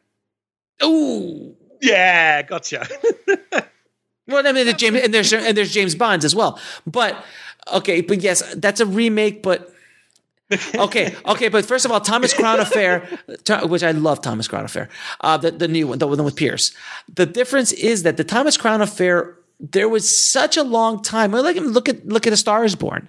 I love the recent remake of that, but something that's so iconic, because you could argue that Thomas Crown Affair is not as iconic as a Die Hard. It's not as you can't remake The Godfather. I'll give you another one. You can't remake Shawshank Redemption. Like, it's not possible. Not in the way it is. I love Infernal Affairs. It's a great movie, but The Departed is a better movie. Now, maybe it's my cultural understanding that maybe the subtitles and yes, but it's a remake from a foreign film. There are many foreign films that had remakes. I mean, look, the entire Sergio Leone run with The Man with No Name is a remake of Yojimbo, which arguably to me is a better film than Yojimbo because of just Leone and Eastwood at that time and period, though I'm a huge Kurosawa fan as well. So they're just different. They're different films. Infernal Affairs and Departed are completely different because you've got the energies of Scorsese and that movie made Mark Wahlberg. See, Mark Wahlberg stole every scene he was in that movie. How is that humanly possible? Okay, I got three other. I'll give up if I can't convince you with these three, and the last one's the one that I'm going to get you on. So, okay, my next bet to see if the sequel's better, Ocean's 11. Yeah, it is. Of course, it is. But that was a bad movie to begin with. I didn't like the original Ocean's 11. I thought it's just not well done. So they just took the concept and remade it into a much better film. Okay, all right. Okay, yeah. Number 2, I'm going to get you on this last one. But number 2, The Mummy. Well, they're just like, you could say, I mean, come on. The original Mummy was made 100 years ago, literally. So, when they remade The Mummy with Brendan Fraser, is it a better movie? No, I thought those movies were, the only thing that was redeemable about those movies was Brendan Fraser at that time in his career. He made them fun. The director, Stephen, whatever his name is, he's a horrible director. I'm sorry. He did Van Helsing. He's not a good director. He's not a good storyteller, in my personal opinion. Are they fun movies? Yeah, The Mummy's fun. I rode the ride at Universal. It's great. It's not like in the new Mummy. Oh God, that was just, that was really bad. That was so bad. Here's my last one. Here's my final offer. Okay. So you were saying how some of the films like, Ocean's 11 just took the concept and changed it. Yeah. You're not going to get away with this last one. Go for it. Gus Van Sant's Psycho. Well, that's a literal frame by frame remake. It was not good. No, it was not good at all. It's not that it's not good. It's not that it's not good, because it's literally the same movie with updated actors. He understood that you can't remake Psycho. Like, you can't remake Psycho. It's the audacity to remake Hitchcock, but then the humility to appreciate you can't improve it, so you're just going to shoot it in color. Like, that's such a in color with these new actors. But you watched both of those movies, and you just can't recreate the magic. Like, can you remake Star Wars? No. Can you remake Rocky? No. Like, Creed is a fun movie, but it's not Rocky, nor will it ever be, because Rocky was the first of its kind back in 1976 when it came out. Well, so then let me take that. Let's make this the final thought for this Christmas podcast, because I want to make a suggestion that next year, in 12 months from now, we have not the topic of is Die Hard a Christmas movie or the best Christmas movie. Yeah. The thesis I want to put out, which I don't have the data for yet, is that Rocky is a love story. It is a love story. It's a romance film. It's absolutely a romance film. Are you kidding me? Of course it's a romance film. Where's your data, though? My data, the whole damn thing revolves around him and Adrian. The background is the fight. The fight is the background, which he doesn't win. So that's a subplot. The main plot is Rocky finding love and finding that whole relationship with Adrian. The second movie has to do more about Rocky and his fame and then eventually beating Apollo. But then without Adrian, it becomes a very different movie. Like, that whole movie, like, they spent so much time, like, in the ice rink, at the pet shop. That's not an action movie. They're dates. They're dates. This is a date movie. Rocky is a date movie. Without question, it's a romance film. I would completely 110% argue with that. Now, is Rocky 3 and 4 a date movie? Absolutely not. They are not. They have now then, I think 2 was that little transition before it became the hyper real, amazing films that they were in the 80s. But isn't this some kind of really clever meta comment on relationships? That when you first meet somebody, you're excited by them, you go on dates to the ice rink, bad things happen in your life, but you don't mind. But then very soon, life starts to feel like Rocky 3 and Rocky 4. The relationship and then the divorce happens at Rocky 5. But then 15 years later, you find yourselves again, and then Rocky Balboa comes out. So it's like, because Rocky Balboa I thought was a fantastic film. I couldn't believe that it had no business being as good as it was. It really didn't. I mean, seriously, it was outrageous. But what Stallone did with Rocky Balboa, the actual movie called Rocky Balboa, was fantastic, And then what they did with Creed, because he put Rocky to bed, and then what's his name came up, the director of Black Panther, I forgot his name. He came up with Creed and said, "I want to do this," and Stallone's like, "Okay." And now they've created a whole new generation of people following Creed, which is a great story in its own right. And if you remember, Rocky Balboa was not about Adrian's past at that point. So she's not with him anymore. So now it becomes a story about his own redemption with his own son, and it becomes all this kind of stuff. But a side note, a quick note. Do you remember in Rocky that Rocky had two pet turtles? Yeah. They're still alive. Whoa. So you're saying we could make a remake with the same actors? No. Wait a minute. They're still alive. They're 44 years old.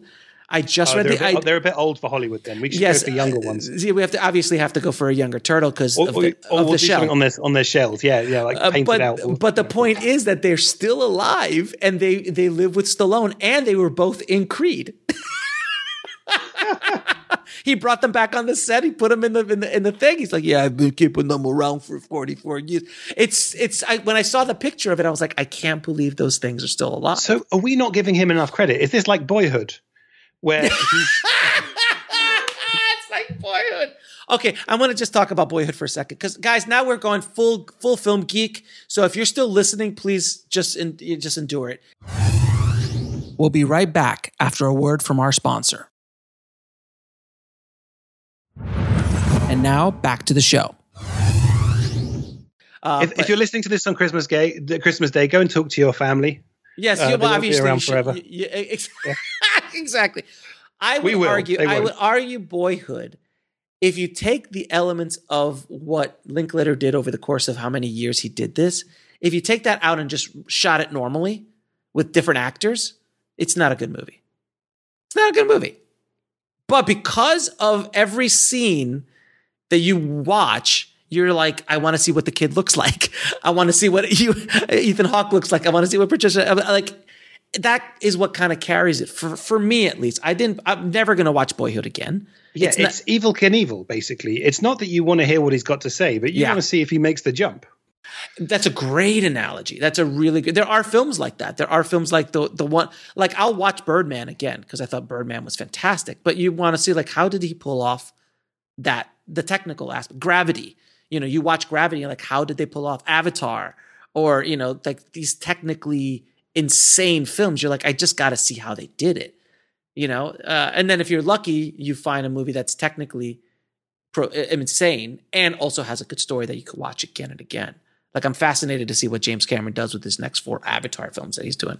From what I'm hearing through the grapevine, it's something that's so insane that we can't even grasp at this point. Well, I hope that our grandchildren who are around when they come out will enjoy the movies. And, I know. I really appreciate it. Yeah, I'll be 70 when that comes out. Jesus Christ. I mean, look, you're rebuilding technology. It's just what he does. I mean, he's what he did in Avatar, we started using as like the capturing the face for visual effects and stuff. That's a standard now. Before then, there wasn't. Like, nobody had done that. Can I tell you a quick Cameron Avatar story? All right. So I had a friend of mine who was he was shadowing Cameron on the original Avatar, and he walked on the set, and he was there for a few days. He's a DGA director, and he asked to be on the set. He's like, sure, come over and see what we're doing. So he gets to this soundstage that has, it's the mocap stage. And behind Cameron, there's literally 60 to 70 people in this kind of arena style seating arrangements with thousands of computers and cables and everything, because the technology was literally being designed as they were doing it. And he had this one camera that he saw everything. So in that one viewfinder, he saw the entire world around him rendered. So he could just move the camera to the left, and whatever is supposed to be there would be there, a forest, a tree or whatever. So there was a scene where he's jumping off a helicopter, and then he, like when they land, like when the avatars land and they jump off and they run a little bit. He does that, and then he runs into a tree. Like, he literally runs into a tree. There's no tree there, but he runs into a virtual tree. And he yells, cut. Jimmy, move this tree over 30 feet. And you see this mouse come in from the heavens, grab the tree, lift the tree up with roots and all, and moves it 30 feet the other way and plants it. And you're just sitting and go, we are in the presence of somebody who's playing at a completely different level than pretty much anybody else on the planet. You're absolutely right. Although I have and what I'm about to say might sound cheeky or deliberately rude, but I mean it as a genuine question. Given the huge amount of money and the fact they had to invent entire departments, technologies, jobs, why didn't anyone work on the script? Oh, Jesus, here we go. Anytime I hear anybody... I saw Fern Gully. I didn't need it to be in 3D. I wasn't missing a dimension. Okay, I saw Dances with Wolves as well. Listen. Exactly. Okay, this is the deal. Okay, well, let me finish the story and then I'll tell you my feelings on that. Oh, sorry. I thought that was the story. No, the story's not that. The other story, the rest of the story is that he walks up to James Cameron afterwards like, hey, Jim, this is pretty impressive, man. This is pretty cool what you got going on. And James Cameron turns to him and goes, what would be effing amazing is if I didn't have this damn cable. That would be impressive. This cable that's always hooked up to my camera. I don't like that. And that's the mentality of someone like James Cameron. He's like, for us, we look at it going, oh my God, you've got godlike technology. And he's like, yeah, but the cable. I don't know how true this is, but I heard a story, not through someone who was there, but maybe apocryphal, but I understand it to be true. When he was planning Terminator 2, he went to the chat to the VFX people. This is in the planning stages, and he had all these ideas. And he's like, "Oh, can you do this thing where you do it like this?" And they were like, "Yeah, we can do that." And he was like, "Oh, okay." Can you do this thing where like we did that? And they were like, yeah, we can do that. And he was like, oh, okay. And then he said, what if it was like, I don't know, liquid metal and it was walking through fire? And they're like, we don't know how to do it. I want that. I want the thing you don't know how to do. Figure it out. And you can kind of see that. Like, but that's him. He didn't do anything that's been done before because that's boring. Right, exactly. And now to answer your question in regards to the script, I don't care what anyone says about his writing, his script. Every one of his films, Titanic, and Avatar. Avatar made $2 billion at the box office. It wasn't from marketing. It wasn't from, you don't make a movie that big on a franchise that is not a franchise. You have to educate the people about it. So it's a non-existing IP. And he was able to do that purely on spectacle to a certain extent. But in the world that we live in, spectacle only takes you so far. If the visual effects, it's not like Jurassic Park, where you were like, oh my God, there's dinosaurs. Like, we're past that stage at this point.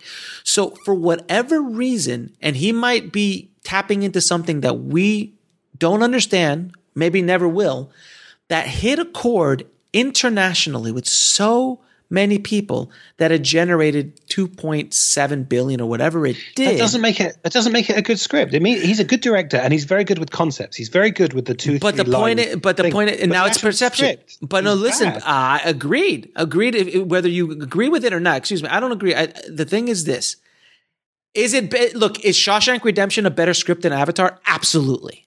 There's just no question. Is The Godfather a better script and movie than Avatar? Absolutely it is. Is Sausage Party a better script than Avatar? Yes. Okay, maybe. But the point is this. It is the perception of the audience. He does not make movies for you or movies for me specifically in regards to like, is this a perfect script? If you go back and look at True Lies, if you go back and look at Aliens, if you go back and look at The Abyss, or even Titanic, people were like crapping on Titanic. People still crap on Titanic, but I can watch that movie anytime of the day. I'll watch it because of. But my genuine question is, honestly, I mean this is a real question. Considering the unbelievable lengths he goes to in the way that he films them, the unbelievable, brilliant visual storytelling, the digital stuff, so much of his movies are pushed to the absolute limit. And then the script is written on a Thursday afternoon because he had nothing else to do, and then locked. Like, what on earth? Why aren't you putting it to? Why hasn't he got teams of writers? Why isn't he putting it apart? Why isn't he doing what Pixar does to a script? Because the way he makes his films, he's able to tap into something that audiences react to. Whether you agree with it or So not you're is saying he irrelevant. doesn't It's have to? perception. He doesn't. He doesn't have to make, look, our Pixar movies, arguably most of them amazing. Absolutely. Some of them are just, they're just masterworks. They're masterworks. The way they're able to write their scripts and the system that they write it in. But James Cameron writes Avatar the way it just touches people in a way that's unexplainable. If you look at the script, is it the best written script of all time? Absolutely not. It is not. But why not? Why not? Because it is the best at everything. But he else. doesn't have to. He doesn't. He doesn't have to. No. Wait a minute. He doesn't have to because he knows. Because in his mind, he has beaten it up. And in his mind, it is aiming at the audience that he wants to tell, the story that he wants to tell, and reacts to the message that he wants to get out is exactly what that script was for him. I don't think he's lazy. I don't think he's not doing the job. It's a perception issue. That's all it is. Just like Die Hard. The only reason he made Titanic was so that he could get in a ship and go down and look at the real one. I think he likes playing with toys. You know what? Michael Bay plays with a lot of toys, and his films can't hold a candle to any of James Cameron's films. Very true. Also, I'm enjoying this. Okay, listen, we're coming to the end of the podcast because it'll literally be Christmas Day at some point. So some people, maybe just 3 or 4 people, and maybe one person who left it running by mistake, are listening to this right now. An hour and a half in, we have to give them something special. I have no idea what, but thank you. I don't know what's going on in your lives that you have dedicated 2 hours to this, and I'm deeply sorry, but I am appreciative. So we have to bring it back to Die Hard. We have to say a thank you and a Merry Christmas to the people listening. But what can we give them? What can we? What wisdom can we give them that no one else is going to get? This is exclusive to them. We'll be right back after a word from our sponsor. And now back to the show. Okay, so this is the order of which you need to watch Die Hard films if you're going to watch them. 1 1 1 3 1 1 1 3. Okay, so obviously 1 many times, but 1 3 4 2, and then if you want to keep going down the path, you watch the other 2 at your leisure. But that would be where that's how I would watch them. Okay, in order. I would suggest that you watch them in a marathon, that you drink heavily, and you go 1 3 4 5 2, because by the time you get to 5 and 2, you'll probably be in the right state to watch them. And every time he says, every time they say the word gun, you take a shot. Exactly. And just before the second one starts, you take 3 shots. Yeah, exactly. Oh God! But arguably 1 and 3 they're masterworks. I love 3. I think 3 was fantastic. 3's fun. 3 is a great movie. I really enjoyed it as a kid. I've watched it as an adult, and it's good. I do enjoy it. It doesn't transcend. So few films do, and obviously that's not the criteria for a good movie, transcendence. Mm-hmm. But the idea of stepping out of just being a good time into something. Okay, so meaningful. I'm going to ask 2 questions of you, and then I'll answer them as well. And this is where we'll leave it. Your top 5 Christmas movies of all time, and your top 5 80s action films of all time. Oof. Well, Die Hard is topping both those lists, but that's cheating, I guess. I think Elf is an unbelievably brilliant movie. Like, I watched it. I think I avoided it when it first came out, and I just didn't think it was for me. The first time I watched it, because I think I'd watched it after reading screenwriting books and things, and thought, okay, I should watch it. And I was like, this is so good. And it even has a moment where he looks like he's going to kill himself. And it's so universal. It's so quotable, and it's, hi, I'm Elf. What's your favorite color? I want to answer the phone like that every day. It's got 2 stars in it who were both brilliant, but weren't as well known as they are now. Right. And that movie hits me every time, and I sort of keep it back. I don't watch it too often, maybe once a year, just so that I can really truly appreciate it and not make it too familiar. I think Home Alone is as a kid, I had it as a video, as a VHS, and I love the idea of it. I think it's not aging too well insofar as it's, as a kid, you just go with it. As an adult, the violence is slightly shocking. But it's cartoon violence. It's not. There's no real damage done. So it's kind of like Marx Brothers or Three Stooges kind of violence. Yeah, although it feels slightly more real just because of the deep, powerful performance Joe Pesci gives. Oh, and Daniel Stern, both of them. Yeah. Yeah, he's in it. Come on, that scream! That's amazing. Come on, his scream is the best. Okay, I'll give you that 3 seconds of screen time. Yes. I think. I tell you what. I think Love Actually is an awful movie. You think? Oh, excuse me. I'm sorry. What was that? It's an awful movie. It's terrible. Okay. We're just gonna end. We're gonna end this right now. I mean, if you can't Love Actually, I mean, come on. No, but it's cheating because it's got loads of half stories and moments. Of course, you're going to like little bits of it because it's the best bits. It's like going instead of having a proper meal. Oh, I know like what you. 2 or 3 things off everyone's plate. You're going to get sick at the end. You're eating all the sweets and all the candy. Like it's just not. It's lazy because it's got no through line. It's just loads of fun things. Like here's a thing, here's a thing, here's a thing, and some of them are just. I mean, also the Colin Firth story is just a bit weird. But I tell you what, the Laura Linney thing is some of the best story and performance I've seen in such a long time. And that moment with Emma Thompson and the Christmas present, justifies the entire movie and is just the most hot. You know, I saw her on a plane not long ago. I didn't talk to her, obviously, because that'd be really mean. But when I saw her, and the first thing that flashed through my head, all of the things she's done, and I think she's terrific as a writer. She's incredible. As a performer, she's brilliant. She seems like a lovely person. But the thing that came to me in my head was just that moment, that one shot where her performance destroys you. And yet she does it. And that for that moment alone, obviously, there's loads of fun things in the movie as well. I do like the bit on the bench where sort of, I'm in love. Oh, that's fantastic. Wait, didn't you hear what I just said? Oh, yeah, good point. That's terrible. That's kind of sweet. I mean, unnatural, but sweet. So also, that thing with Keira Knightley is just creepy. Talk about aging poorly. Oh, that is stalkerish. That's just, yeah. Also, it's all done as a cute thing. Like it's like, oh, don't worry. You're a man. You're allowed to be like this. Like, no. That's okay. So what are the next ones? So I think Bad Santa's kind of incredibly Christmassy. I think it's kind of fun. Okay. I think I'm not sure I'd watch it many times, but it's definitely fun. And then the last one, you have to go with the Muppets Christmas Carol because the Muppets make anything better. Well, obviously, if you add the Muppets to anything, it does make it better. I mean, there's no question. All right, so I will concur that Die Hard is on the list. In no particular order, I would say Scrooged with Bill Murray. Mm-hmm. Very good, fantastic film. I'm gonna say the Family Man. I love the Family Man. I don't care what you say.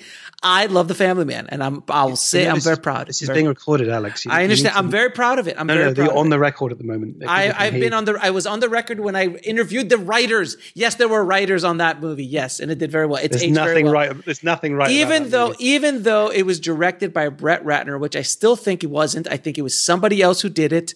Because there's way too much heart in that film that Brett Ratner would direct it. But anyway, that's a whole other story.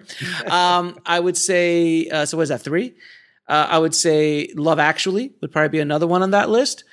And I would say it's a tie between Elf and The Holiday because I love The Holiday as well. I've never seen it. I know of it, but I have never seen it. It's really a wonderful film as well. It's a Wonderful Life. No, I don't like it. I'm sorry. I don't like it. I watched it. I recently watched it again. I was like, I don't get it. I'm sorry, everybody who hates it, hates me for saying that. I just don't get it. I don't think anyone hates you for it. I think everyone just feels for you, Alex. You know what's going on in your life. And I'm very depressed. I'm very. Who hurt you? Who hurt you? This is. We can get them. Don't worry. Maybe we should have a session about this later. But yes, I think you should definitely talk to somebody about. Maybe I should watch it again. But I've watched it twice, and both times I was just like, okay, sure. It just doesn't. I would rather watch Nightmare Before Christmas or Home Alone, without question. Yeah, okay, but that's there's very few things in the world I would like to do more than I'd like to watch Home Alone. So that's it's whether you'd watch nothing. Then anyway, I would watch nothing. I would watch nothing rather than watching it. Okay, your question about the best 80s action movies. I have a process question. Do you count the 2 Indiana Jones films as one choice or 2 on my list? Ooh, I'm gonna give them to you as a oneer. We'll give it to you as a oneer because there's all right. It's a hard because they're a marathon. You know, they are a movie together. Yeah. And also because you said 80s, we don't have to include the Crystal Skull madness, so that's good. That's a relief. I'm glad you added the time frame because that's just please 80s. It has to be 80s. 80s. All right. So obviously, Die Hard. Mm-hmm. I think the original Terminator is just so much better than it needs to be. Like it's just such a schlocky idea at a schlocky time with a low budget, and it had nothing going for it. And everyone involved made it so brilliant that it's just terrific. I think you were talking before about John McClane being Jesus. I think you meant RoboCop. Obviously, RoboCop. Yeah, I think the because I rewatched that. It's so good. I didn't realize how good it was because I saw it as a kid, and I obviously I really enjoyed it. But then I rewatched it when it was re-released, or I think I saw it in a cinema. Oh no, I saw it at like Soho House, one of those screenings that was just like, "Do you want to come along?" I was like, "All right, fine." And I took a friend of mine who is someone I've worked with before, who's sort of in his late 20s and had never seen this version. And both of us came out for obviously he'd never seen it, so he was like, "Oh wow, actually that was really good." And I came out going, "Yeah, actually, I thought it would be sillier." And actually, it was really quite profound. It is such a social commentary with it hidden inside of an insane action film. And then I think the best 80s action film, better than Die Hard, better than Indiana Jones, better even than Commando, has to be The Empire Strikes Back. I'm gonna disavow. Not disavow. I'm not going to allow Empire Strikes Back because that is a sci-fi action. We'll be right back after a word from our sponsor. And now back to the show. So, because then you could throw Aliens in there as well. But I would say you have another choice. I agree with you, it's on the list of the top 5 films of the 80s without question. But let's keep the genre as pure as possible. Though Predator, I would argue, is much more action than it is a sci-fi film. But that makes sense. All right. Well, Return of the Jedi. No, I'm joking. Well, we'll ignore Death Wish 1, 2, and 3. Oh, Jesus Christ! And also Raw Deal and Raw Deal. Wow. Invasion USA. Jesus. What are we going to go into? American Ninja. American Ninja. What are we going? Let's Bloodsport. Lone Wolf McQuaid. No. Yes. Okay. I'm going to go for Batman. Okay. The Tim Burton Batman. Okay. All right. Shit, I forgot one. Can I have a bonus one, please? Sure. The Running Man. Oh, so good. So good. Such a good movie. And basically predicted the reality genre in general. And it hasn't gotten too far away from killing people on screen.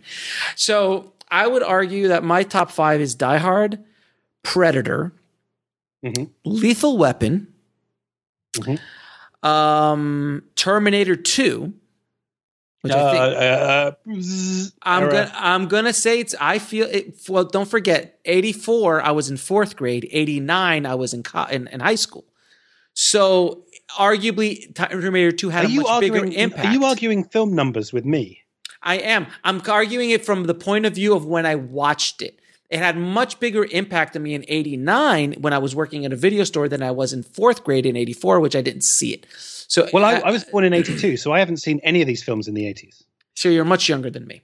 So thank you, sir. You have an old soul. That is because you brought in Terminator 2 to a list of 80s movies and just made the mockery of the whole concept. Okay, so it's Terminator 2. All right, so there's 4 of them. And I said Lethal Weapon, right? So Lethal Weapon, Predator, Die Hard. And I want to say... I mean, the Indiana Joneses are always a good pick. But I'm gonna go off genre a little bit, and you could kind of argue it's still a little heavier on the sci-fi. But I'm gonna say Aliens, man. I think Aliens is so good that it is good. But if you're gonna start picking films that you have disavowed yourself, then you're just. What's the point? I think this podcast should end now. I think this has been a supreme waste of your time and mine. I didn't realize that we were playing so disingenuously. I'm hurt. I may be the reigning champion, but I'm not coming back. I can see my guests don't do this. This is outrageous. I'm writing a strong letter of complaint. To me? That's How awesome. dare you, sir? How dare you, sir? How dare you? I shall now go drink some tea. So I would quite like Film Tribe. Please email Alex and inform him both when the 80s ended and also first of Aliens all, is not an action film. First of all, okay, now we can have a whole other episode about Aliens actually being an action film. But Yeah, secondly, okay, it is. I'll do it. I mean, it is. It's Rambo: First Blood Part 2.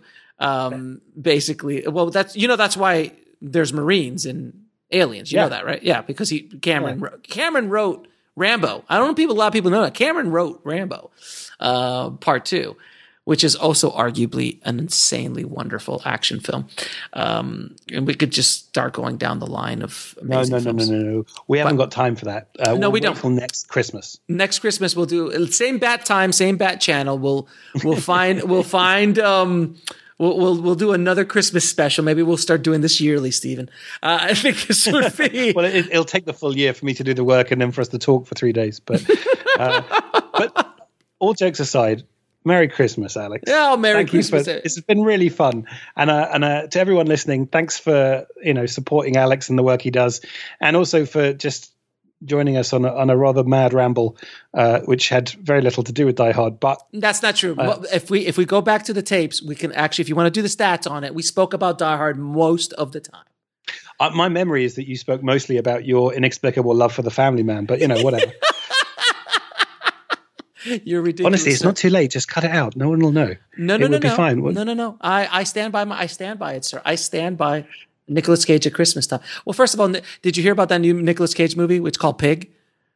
Where he's chasing, he's in search of a truffle pig that someone stole from him. Let his later career be a lesson to anyone who thinks they can evade taxes. This is what happens. This is Wesley Snipes. Pay your taxes, ladies and gentlemen. Otherwise, you will have the same fate. Yes, thank you, Stephen, for coming on. Merry Christmas, and for anyone listening, stop listening to us and go talk to your family. Yeah, you may not like them, but they're the only ones you got. Go talk to them. Thanks. Bye. Well, the verdict is in, and Die Hard is, in fact, a Christmas movie. It's undeniable. You can't argue the facts, and now you have so much ammo to debate anybody at the next Christmas party on whether Die Hard is or is not a Christmas movie.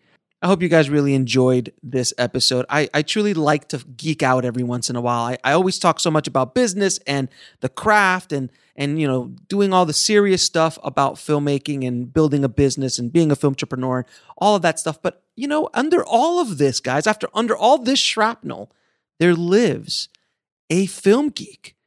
A 15-year-old kid who worked at a video store and has seen thousands and thousands of movies. I am a film geek. I am a cinephile, and I like geeking out like anybody else. So every once in a while, I'm going to bring somebody on, and we're going to geek out about stuff. But I hope this episode really was enjoyable to you guys. I really hope that this Christmas gift to the tribe was enjoyed by all. Now, if you want to get links to anything we talked about in this episode, including that insane article proving all of this data and breaking down all this data for Die Hard as a Christmas movie that Stephen wrote, head over to the show notes at indiefilmhustle.com/367 for the show notes.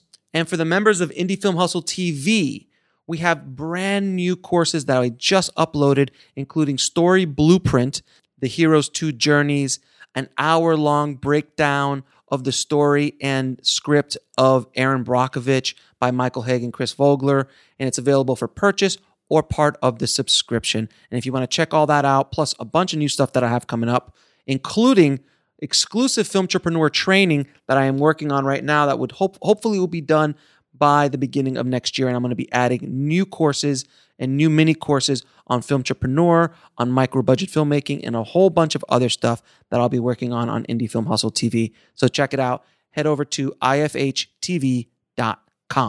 Thank you guys so much for listening. Merry Christmas. Have a great holiday season, and I wish you and your family a fantastic new year. Thanks again, guys. As always, keep that hustle going. Keep that dream alive. And yippee-ki-yay, mother! Thanks for listening to the Indie Film Hustle podcast at indiefilmhustle.com. That's INDIEFILMHUSTLE.com.